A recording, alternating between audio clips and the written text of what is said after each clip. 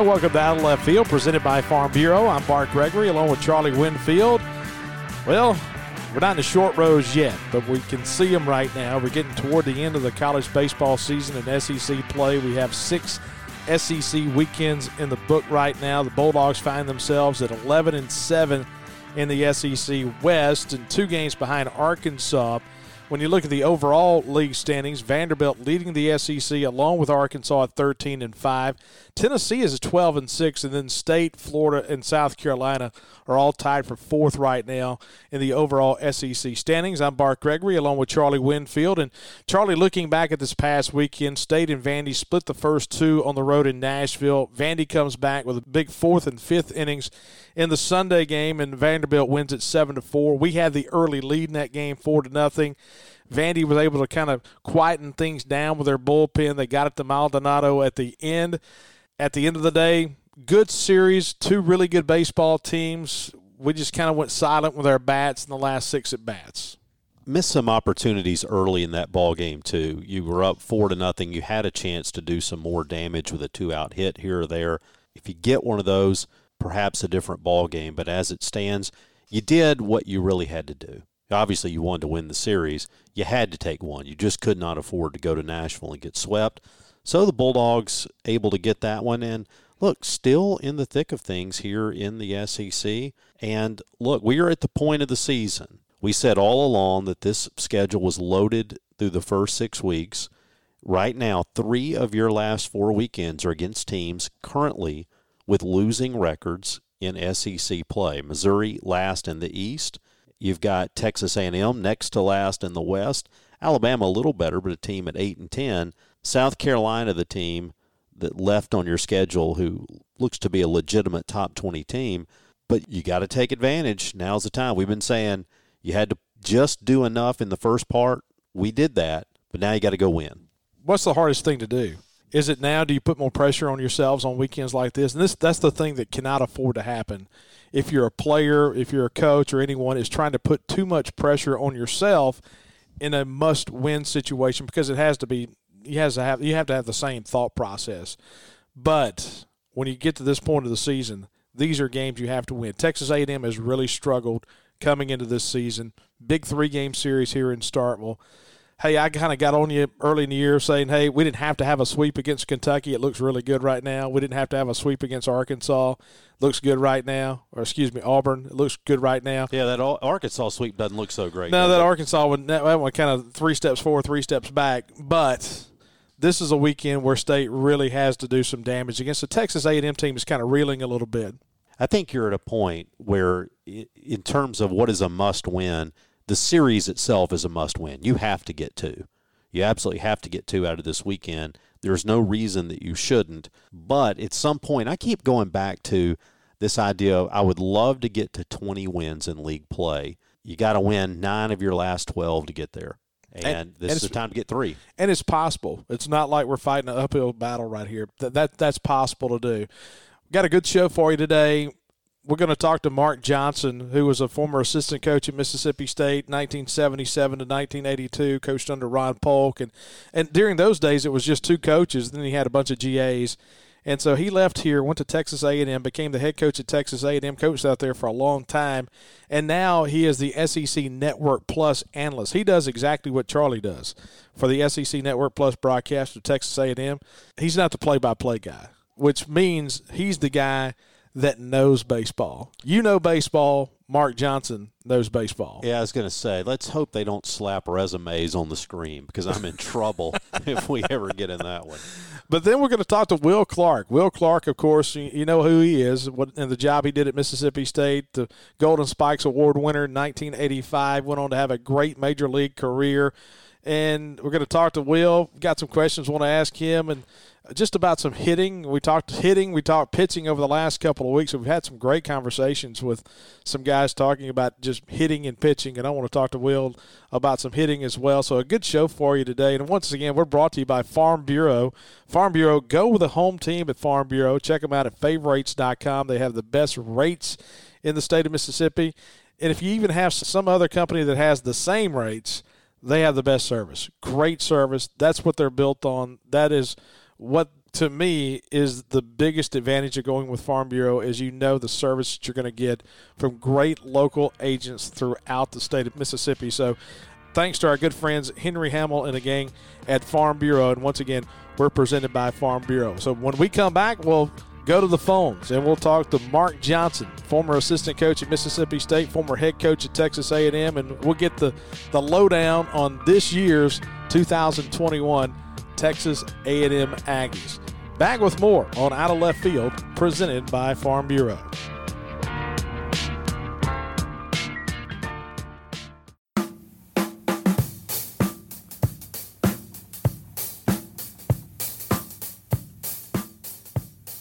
Now, welcome back to Out of Left Field, presented by Farm Bureau. Bart Gregory, Charlie Winfield. Let's go to the phones and have a conversation with Mark Johnson, the former head coach at Texas A&M. He actually spent 6 years under Coach Ron Polk at Mississippi State from 1977 to 1982. Just a great guy. I can't wait to talk to him about some of his times here at State and then turning Aggie baseball into a really strong power in the late 1980s. He's now on the SEC Network Plus broadcast of Texas A&M. He does kind of what me and Charlie do for Texas A&M. And so, and this conversation is brought to you by Country Pleasin' Sausage. Country Pleasin' made at Country Meat Packers on Highway 49 in Florence.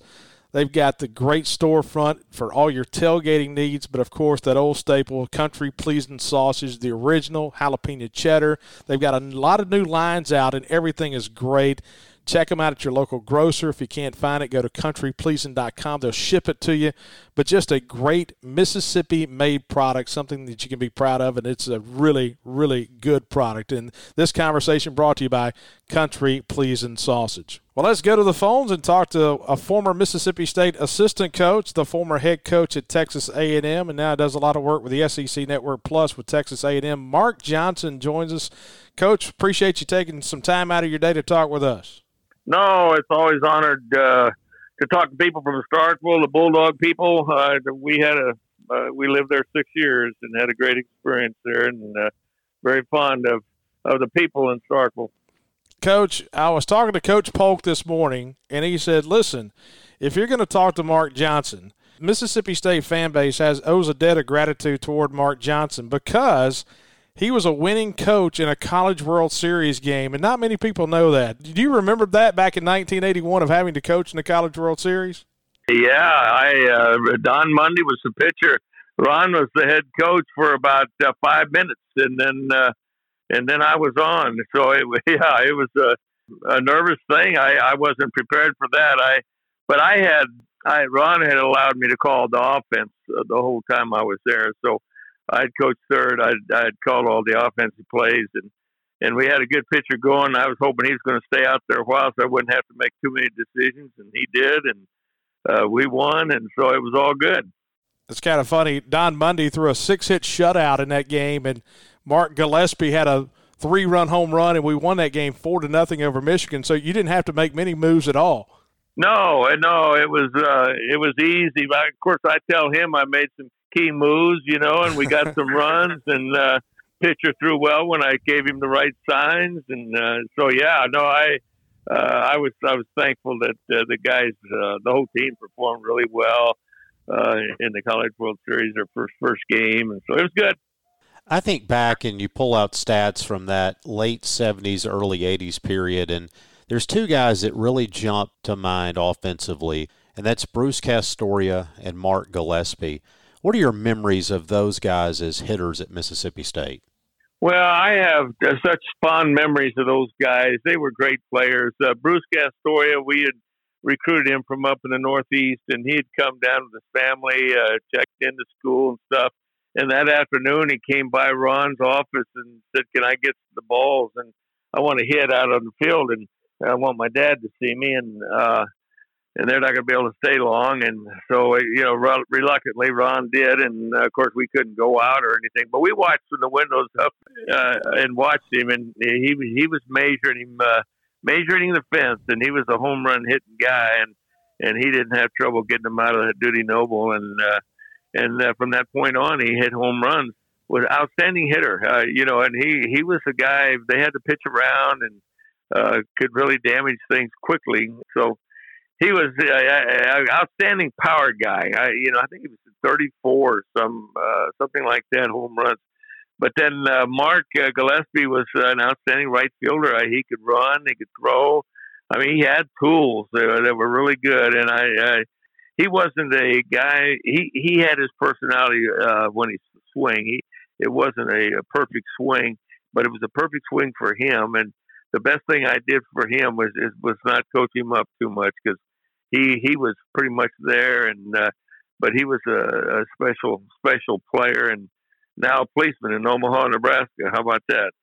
Absolutely. And so you were here, 1977 to 1982. Then you make that move to go out west to College Station. And, you start talking about the SEC, about Ron Polk, about Skip Bertman. But then you look in the old Southwest Conference and the success that you guys began to have in the mid-1980s to late 1980s of going to the College World Series and whatnot. What did you take from your time at Mississippi State and translate into being a head coach and a successful head coach at Texas A&M? Well, I had the fortune. I was at University of Arizona for 5 years, and we won the national championship in '76. And then I came over. So I was really schooled well. I was one of the four. I think when God made me, He said, "I'm going to have to put him in some big time classrooms." And truly, people would be hard pressed to find the better classrooms. Was Sansa, the field was named after him in Arizona, and then Jerry Kendall came in, and then I came with Ron Polk, and then I came with Tom Tanner at Texas A&M for a year, and so I was a real school. It was a great school, but Ron was an outstanding coach. I mean, I learned a whole lot from him. He was so active, had so many things, but he was when you put his whole package together, he may have been the best one there. As good as all of those coaches are, and I don't think Ron was the best at any one of them. But when you put the package together, he probably was. When you put your dugout clubs, you put your facilities, and you put your organization and your representation of your university, all those things that go together. He was very active in the American Baseball Coaches Association, and matter of fact, I'm looking at a picture right now on my wall, and there's 5 of us that four coaches plus Ron that were president of the association, and that's a feather in Ron's cap, because we followed him and tried to do the things that he did, and so I learned a whole lot everywhere I went, but certainly with Ron, his organization skills were just outstanding. I think when I tried to narrow down what made him so good, I think he drilled the guys so well in practice. They just felt like they were prepared. They always were ready, and they knew what they were supposed to do and comfortable with it. And I think that was one of the pluses. They expected to win without being real cocky or having a real attitude. That was the thought, that we're going to win. We're expected to win. Kind of transitioning to the work you're doing now, you get a chance to sit in the booth and cover Texas A&M, and it was interesting coming into this season. Bart and I were talking about the teams that benefit so much from having guys back because of the shortened Major League draft.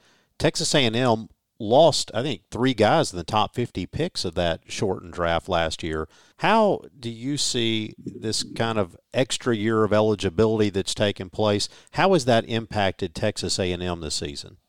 Well, if you were the only one that was happening to, it would be great that you got the returning players. I think we have 3 that, and they're starters. They're playing, but everybody else has too. So you have, when you say, "Man, we're really lucky we have this," well, so did some of the other teams. They got good guys, but certainly lost some really quality players. And Asa Lacy, first-round draft pick, 4th guy picked by Kansas City.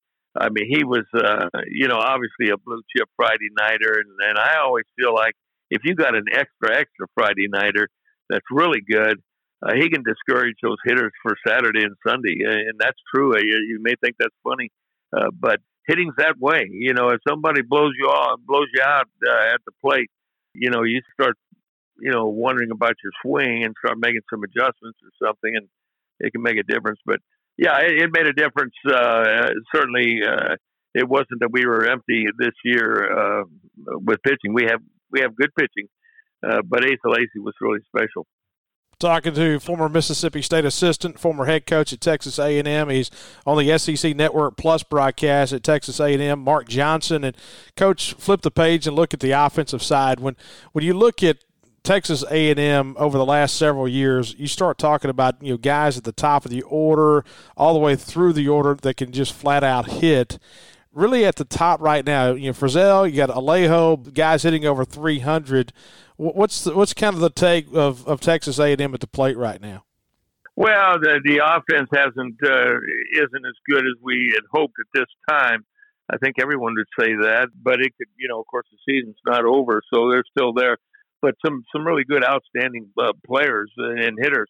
Will Frizzell is my favorite as far as just a blue chip hitter. I think he can really hit. I think he's hitting about 330, 335 right now. And he's the guy that can get pitched around if the other guys aren't hitting good. But he's got power. I think he's got 13 home runs now, and 13 or 14. But of course, he's the RBI guy, and he's really special. But got Boast is coming on, and he'll be out there. And Alejo, I like him in the lineup. I like him in the leadoff spot. Boast is good in any of the 2 or the 4. But he's moved it around quite a bit. He has areas where he puts some of his hitters. He's had Harrison, the shortstop, Kalei. He's been in the 9-hole and then the 8-hole once. But he's a good guy in the back of the order and has done a really good job. And he's a freshman, outstanding defensive player, and so it's fun to watch him play. And he's learning. He's probably, I think I said on the telecast last week, for me, he may be the most improved player on the Aggie team. But he just keeps going. And then he has a bunch of different guys that he puts in, trying to find hot bats. And Hunter Coleman is a returner, has been, I think this is his 5th year. He's a graduate, and he's skilled, and I like his bat, pop in it. So he's in and out. There's quite a few of them are doing pretty good. I think the batting averages will tell you who's really doing well and who's struggling a little bit. I think I'm sure Rob would like to have a little bit more consistency with some of the offensive players, but they're a good group. They work hard at it. But Frizzell would be the guy I like the best. Not that I don't like the other guys, but he's got some pretty good talent. I think back to all the changes that have taken place in college baseball, facilities and everything since your time in Starkville. Here we've gone from wooden bleachers and dugouts that were actually dug deep into the ground to an incredible stadium. Texas A&M's got a stadium. I'm wondering, with that growth in baseball, and now we're starting to see some contraction in the minor league system, do you think college baseball is at a point where it's just going to get even better? Yeah, I do. I think Major League really played a big card by shutting down the draft a little bit. The 5 rounds and taking away some of the minor league programs. Basically saying we're going to let those guys get schooled at the college level, and we're looking at it, and I haven't seen it in writing, but it's there. The kids are out of high school; they're going to get into a better facility. In a lot of cases, because of the facility boom that we've had in the last 20, 25 years, and some of it led by Texas A&M and Mississippi State with great facilities, but there's a lot of good ones. And so, the minor league people, they can say, they can go to college, they can be in a controlled environment, and I say that a little bit loud because controlled environment means, after the 11 o'clock ball game, you'll be home. We can control that. And in minor league, sometimes it doesn't get controlled, and that's where problems happen. And I'm not saying it's terrible. I played minor league baseball, and I had a great experience, so I'm not saying there's anything wrong with it. But I think they played a hand and said, we really think colleges are really doing a great job of schooling the young people and playing in good facilities and stuff and good programs. So I think that's going to continue to grow, and I think it's a lot cheaper for minor leagues for professional baseball to put their money into the development of players in the college level. I'm not talking about just the large colleges. I'm talking about smaller colleges It's just a great environment, and the coaching has improved tremendously. And I think when I started, I think there was two books out. I think the coach up in Minnesota had a book out. I think the coach at Duke had one, and then I think Ted Williams had a book. But there weren't any videos and stuff like that out there. We didn't have clinics, and I think the camps and stuff. I don't remember camps. There might have been some going on, but there was very little schooling for the coaches. I mean, I can talk to you a long time about the things that I did as a young coach. I mean, I had no idea, really, and I was just trying to imitate what it was like for me when I went back on a fly ball or my crow step and the throw and all these things. But, it's improved so much, and the schooling's out there, and it's just really good. And so I think the development of a player physically is really impressive. I'm not so sure mentally and emotionally we've gained a whole lot of ground, but I do think we certainly gained some knowledge of the skills. Coach, we appreciate you. Before we let you go, if you're coming into Aggie land, would you rather have a burger from Copy, or would you rather drive over to Lexington and go to Snow's Barbecue? I don't know. I have to tell you, I had a Copy hamburger last night, so that. Right now, that's where I'm at. Whatever happened the last fight, that's probably where I'm going to be at. But listen, I appreciate you all calling, and I know you're doing a good job, and I know you're selling the Bulldogs well, and I hope the best team wins this weekend. Coach, appreciate you. Always great to talk with you. All righty. And that's Mark Johnson. Spent 6 years at Mississippi State before heading out to College Station to take over as the head coach of the Aggies back in the mid-1980s. I tell you what, Charlie, you will not find anybody that has anything negative to say about Mark Johnson. He was a fantastic baseball coach, but just an unbelievable man. And really made a mark during some of those important years for Mississippi State through the late 70s, early 80s. I want to be sure, though, I've not heard this story about Ron Polk in the 81 World Series. So what went down? Mundy was getting squeezed a little bit. What happened there? So what Coach Polk said was, I think in like the third inning, Mundy, who had pitched in the 79 World Series, and so it's not like it was new to him. So he gets out there. We're playing against Michigan. It's the first day of the College World Series. May have been the first game of the first session of the College World Series. And that was really the first time that if you argued balls and strikes, that was the first time that rule had come into play. If you argue balls and strikes, it's an automatic ejection. And Mundy was out there, and he was kind of a guy that never showed up an umpire, but he was kind of wincing because he thought he was getting squeezed. And so Coach Polk was going to go out and try to calm Don Mundy down. And so he walks out to home plate to explain to the umpire, hey, I'm going to call timeout and go out there and talk to my pitcher about some of these pitches. And the umpire was cleaning off the plate, and Coach Polk was like, I'm sure the guy didn't hear me, and he didn't hear me right. And he looked at him and said, you can't argue balls and strikes. You're out of here. And Coach Polk was like, I'm not arguing balls and strikes. I'm just telling you I want to call timeout to go out and talk to my pitcher to try to calm him down. And he says, well, I've already thrown you out. You're already gone. To which that laid into, I think, a dirt-kicking, screaming fit. I was going to say, you don't mean to suggest that he did anything other than calmly return to the dugout and accept the ejection, do you? I don't think he accepted it real well, to the point that I don't think the umpire, from what I understand, worked another game in the College World Series. Yeah, it was pretty bad. So Mark Johnson became the head coach in that game, and you heard him talk about it a moment ago. Mundy threw a 6-hit shutout. Mark Gillespie hits a 3-run home run. We win 4-0. And Mark Johnson says, hey, I didn't have to make a single move in the game. And we won 4-0 in 1981. That's funny. That's beautiful. Well, good stuff as always. This conversation brought to you by our friends at Country Pleased and Sausage. Charlie and I will come back and talk to Will Clark, former Mississippi State player, 1983, 1985. Of course, had a great career in the big leagues. Let's talk a little hitting with Will Clark. Will the Thrill Clark, right after this on Out of Left Field, presented by Farm Bureau.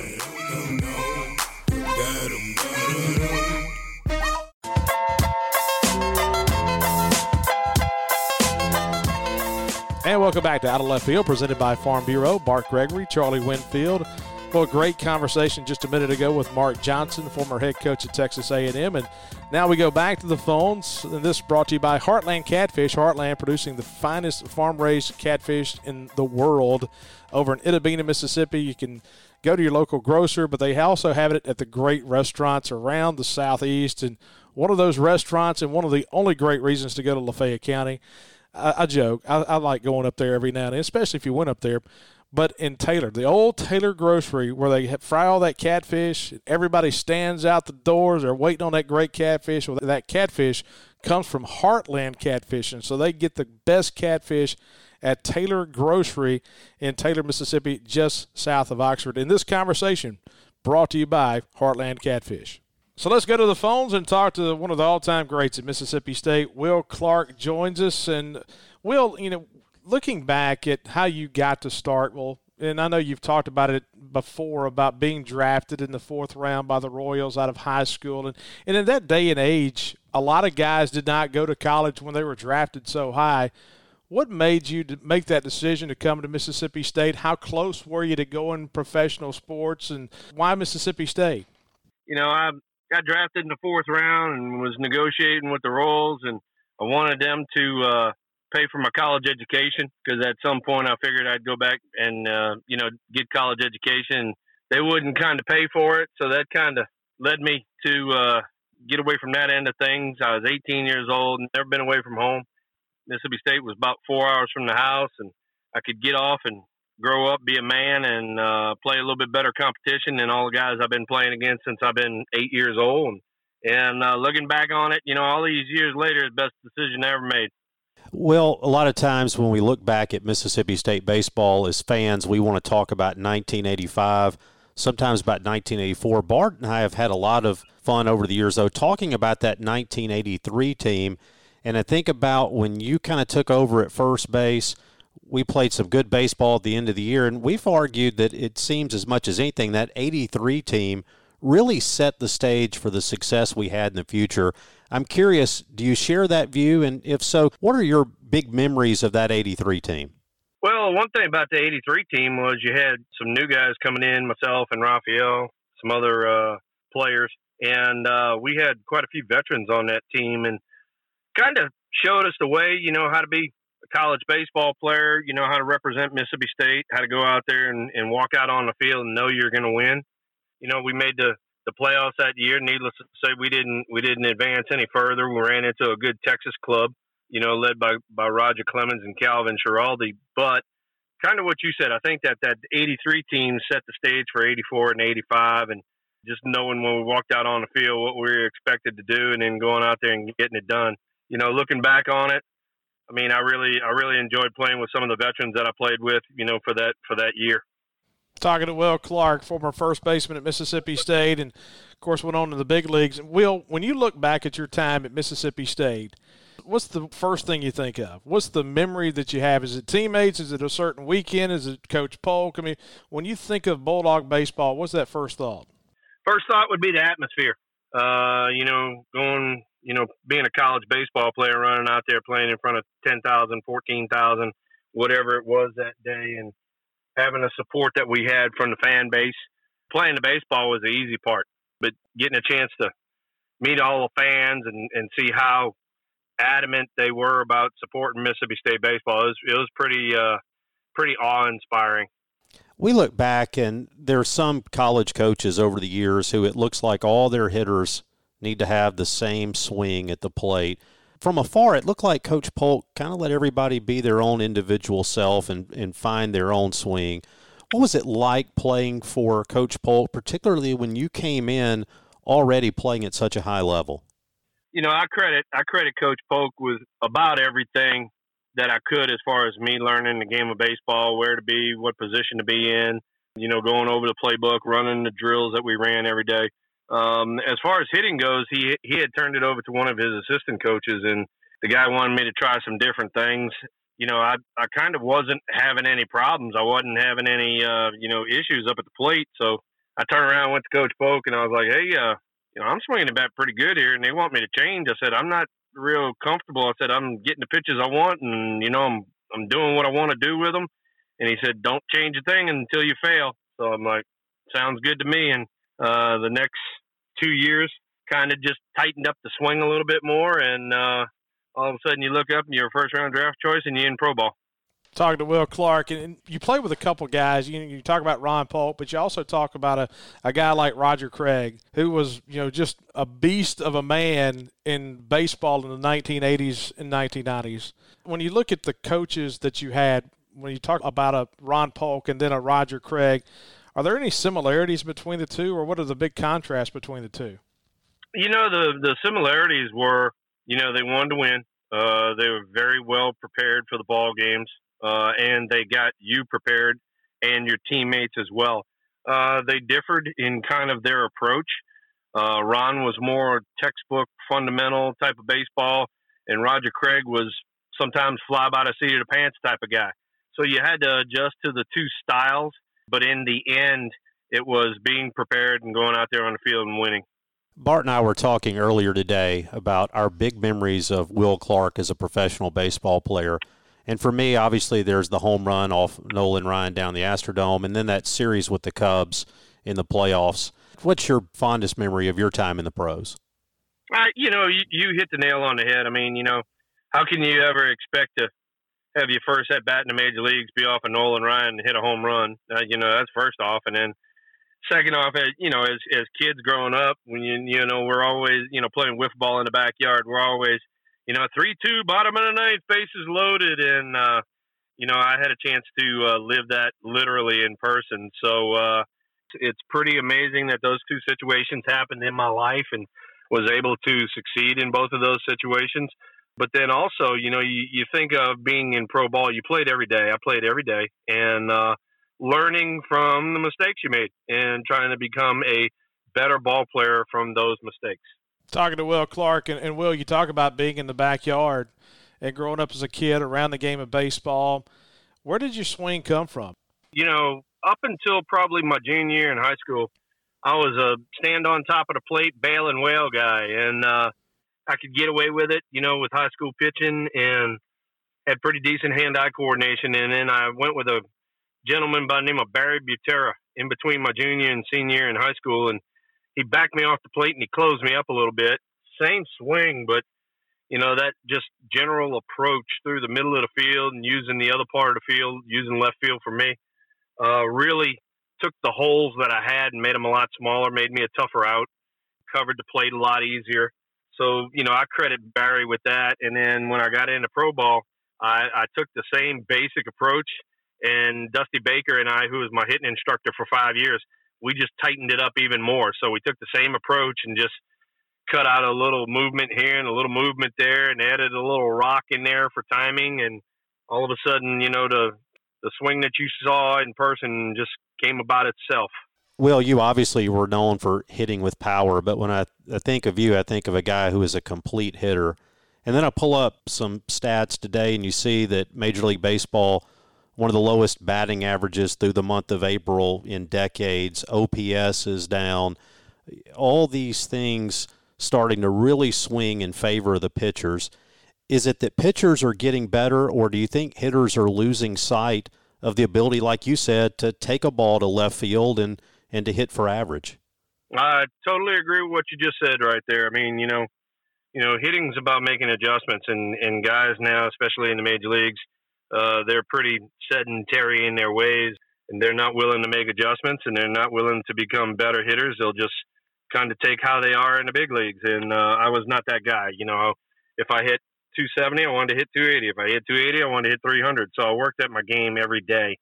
I made the adjustments necessary. A lot of these guys do not do that, and that's why you're seeing the game trending the way it is. The game's headed more towards high fastballs, and you have to do things mechanically different than you do hitting a low fastball. Unless you do it, you're going to be walking back to the dugout, which you're seeing a lot of guys do now. And I make fun of it, but it's the truth. I mean, 260 or 265, is the new 300. And I keep telling everybody, you hit 265 my era, you're going back down to AAA.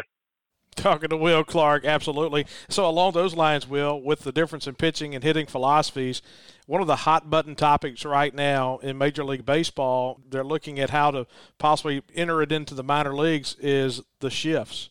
And what are your thoughts about Major League Baseball and how about limiting shifts? Do you like the shift? Do you want to see it go away? Do you want to see it limited? What is your idea of the shift now in baseball in general? Well, as a hitter, I mean, you don't want everybody on one side of the field, but also, as a common sense type of baseball player, it's like, hey, if he can't hit the ball left, I'm going to put everybody over there and right.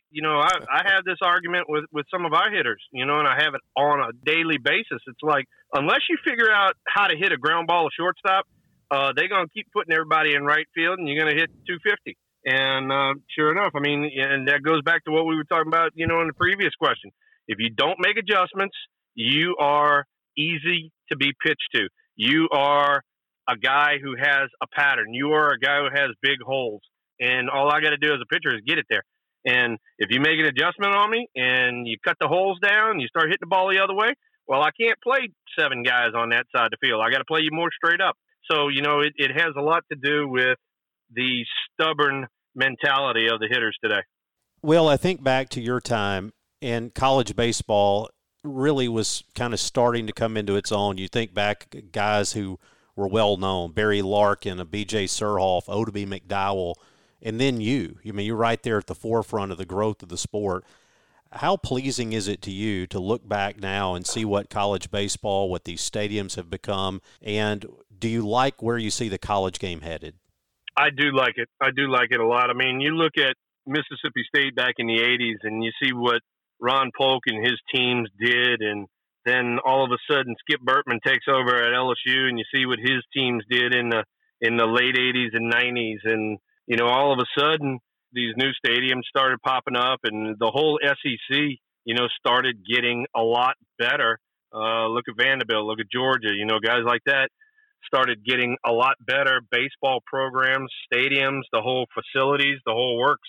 And I credit that to Ron Polk and ultimately Skip Bertman for making the SEC and college baseball much better than it was, when we played. But, I just like the way the game's going. We're seeing a lot of college guys getting drafted, especially high in the draft, because the pros want more polished players. All right, Will, hey, we appreciate it, man. We know you're busy. Appreciate you taking your time. Before we let you go, one quick question. If you had a chance to bird hunt, elk hunt, deer hunt, what's your first choice? I am going to go deer hunting because that's pretty deep-rooted in my heart, but the first thing I ever did in my life was dove hunt. You give me a good dove hunt, that trumps anything. So anybody in Mississippi, come that first week in September, they want the thrill to show up, all you got to do is invite me. I'll be there. Absolutely. Okay, if you're going out on the boat, are you going speckled trout or are you going red? Speckled trout, best eating fish there is. No doubt. Hey, Will, appreciate you. Good to talk to you. Gentlemen, y'all have a great day, and go Bulldog Nation. Pull for them dogs, get them in the World Series, and let's win this thing. And that's Will Clark. Charlie, you going to go dove hunting with Will Clark? I'm not much of a hunter, but I would tag along just to hear the stories, because that guy's got some. He's got some. And here's the thing about Will. He's not afraid to share them.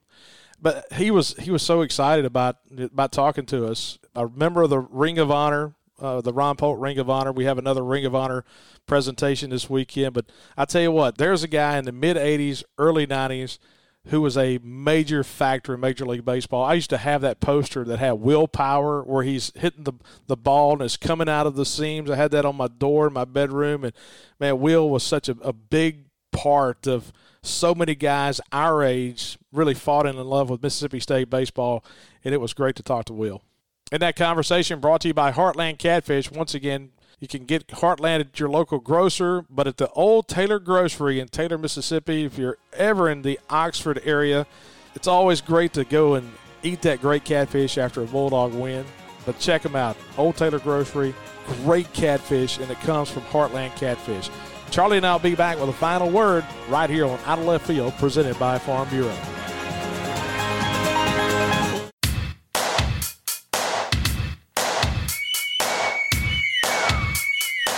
Well, welcome back. Final segment of Out of Left Field, presented by Farm Bureau. Great conversation with Will Clark right there. Always great to talk to Will. It's a good conversation as well with Mark Johnson early on. You talk about two guys that kind of contrast to styles, two guys that really understand baseball, two guys that are good guys, but they kind of deliver it in a different way. Mark Johnson's that good old laid-back guy. You got Will, who's just he's the Louisiana guy, loves to hunt and fish, but two guys that really made their mark on Mississippi State baseball. They did. You and I spend so much time talking about Pat McMahon. He was that pitching coach, the big assistant coach when kind of in our years growing up. The guys who are just a little bit older than us, though, hold that same reverence for Mark Johnson. He was a guy very instrumental in getting Mississippi State going. And I think one of the things you have to remember, too, at that time, there were only two full-time coaches. So it was Ron Polk and Mark Johnson and then some graduate assistant coaches. They had to do a ton of work to put everything together back in that late 70s, early 80s run. Okay, yesterday the NCAA came out. Kendall Rogers reported this, so I don't know if they've actually said this or not, but the baseball committee has said they're going to take 20 spots as far as regional host spots in the next couple of weeks. They're going to say, okay, these are your 20 finalists, and then the day before the selection on Monday, they're going to name the 16. So they're going to put together a pool of 20, and 16 are going to get the nod a month from now. What are your thoughts on that? Well, I think the whole thing has been handled in a fairly ridiculous manner, and I can't decide whether to give them credit for building in some flexibility and listening to people or coming up with dumb ideas to begin with. I don't like the moving target aspect of it. Bottom line, though, unless things just completely fall apart, we're going to be hosting in Starkville, and if we aren't hosting, it's going to be on us. It's not going to be because of a committee or anybody else. It's going to be because we didn't do well in the time of the year, a part of our schedule that is set up for us to do well. Some other states are beginning to lift their restrictions as far as outdoor. Tennessee is lifting theirs. LSU beginning this weekend. How about that? LSU and Arkansas playing in Baton Rouge this weekend, and they're at 100% capacity in Alex Box for the first time this year. And so then when you go to the NCAA tournament, they've come out and said 50% capacity, which that's going to cause some real angst among a lot of people in the next couple months about when you start reducing the capacity for NCAA regionals. So let's look at this weekend in SEC baseball. You've got a couple Thursday night series that begin tonight. Auburn at Georgia, Kentucky at Tennessee. And then you look elsewhere around the SEC this weekend. Missouri's at Alabama, Arkansas at LSU, Auburn at Georgia, Vandy is on the road at Florida, and then you got South Carolina at Ole Miss this weekend, and, of course, we're at home against Texas A&M. So just looking at how everything shakes out, you know, State is 2 games behind Arkansas. LSU's beginning to heat up a little bit. They won 2 of 3 this past weekend at Ole Miss, and so, hey, it wouldn't surprise me at all to see LSU get hot and win 2 out of 3 against Arkansas. But, before I let you talk, Charlie, I'm sorry. I would hate to pitch to that Arkansas lineup in Alex Box Stadium this time of year. Oh, yeah, that is not ideal at all, particularly when you have lost one of your better pitchers. Now, the other team sitting there atop the SEC, we just saw them, Vanderbilt, they've got to go on the road. They've got to play down at Florida. We've kind of forgotten about Florida because everybody was picking them right at the top of the league. They're sitting there right where we are, about 2 games back. If Florida takes 2, we sweep, then all of a sudden that gap is just a little bit tighter. Do we need to call Dan? Put the football players on top of the dugouts down there? Well, you know, I think that's a great idea. Hey, if we're going to poke the bear, let's poke the bear. Absolutely. Let's go at it. So, yeah, this weekend you're kind of getting in that stretch run right now. You know, Tennessee is a team that has really played themselves into an opportunity to do some damage late in the season. Tony Vitello's done a great job up there. Kentucky, Nick Mingione going to Tennessee this weekend. That's a big weekend for Kentucky. They've kind of fallen back a little bit. They started out 5-1 in league play. They're now 9-9. So kind of look at that one because Tennessee is a game up on State right now. So you talk about Florida maybe doing some damage with Vanderbilt this weekend. But look at Tennessee. I mean, Tennessee really, and Tennessee goes to Missouri next week. I mean, they've really got things kind of set up for them over the next couple of weeks to make a move in SEC play. Yeah, it's going to be really interesting. But all of a sudden, it's so easy to look at schedules and say, this team has a better record, they should win. The games still have to be played. And we've said this before, there's going to be a lot of good teams kind of at that break-even level in this league. I think we're still a lot to learn about a lot of these teams. Well, we just got to take care of business ourselves. State and Texas A&M this weekend in Starkville. Of course, Friday night, 6:30. You get me and Charlie on the SEC Network Plus. Oh, no, I will not be here this weekend. Oh, you're not? Oh, it's Wyatt, right? Yeah, you got Radio Wyatt with you this weekend. Okay. All right, so it's me and Matt on Friday. That's right, I forgot about that. So it's me and Matt on Friday. You see how much we put into getting ready for the weekend. And then on Saturday, A&M and State, that's a 2 o'clock start on the SEC Network Plus. And then on the SEC Network, I'm not sure who's doing a game on Sunday. That's a 2 o'clock start here in Starkville, Texas A&M and State, and to end that 3-game series. So big weekend coming up, graduation weekend right now. There's a couple of graduation ceremonies today. Starkville's kind of blowing up right now with people trying to wait to get into restaurants. It's kind of that fun time here at graduation time here in Starkville, Mississippi. So, guys, hey, we appreciate you listening to us. Thanks to our friends at Farm Bureau. Go with the home team. Check them out at favorites.com, and you can find the best service of any insurance carrier in the state of Mississippi. Once again, thanks to our fine friends at Country Pleasing Sausage down in Florence, at Country Meat Packers and Heartland Catfish. For Charlie Winfield, I'm Bart Gregory. Appreciate you guys hanging out with us. Hey, before we go, we appreciate the reviews from Sam in Michigan. Sam in Michigan left a great review talking about how, and Sam, thank you. If you're listening to today's show, Sam in Michigan, thank you. Just looking for a baseball podcast, and he says, hey, I kind of like Mississippi State now just by listening to these two guys. So yeah, it was really cool. We got one. We reel one in for you. Hey, appreciate you guys listening. For Charlie Winfield, I'm Bart Gregory saying so long. You've been listening to Out of Left Field, presented by Farm Bureau.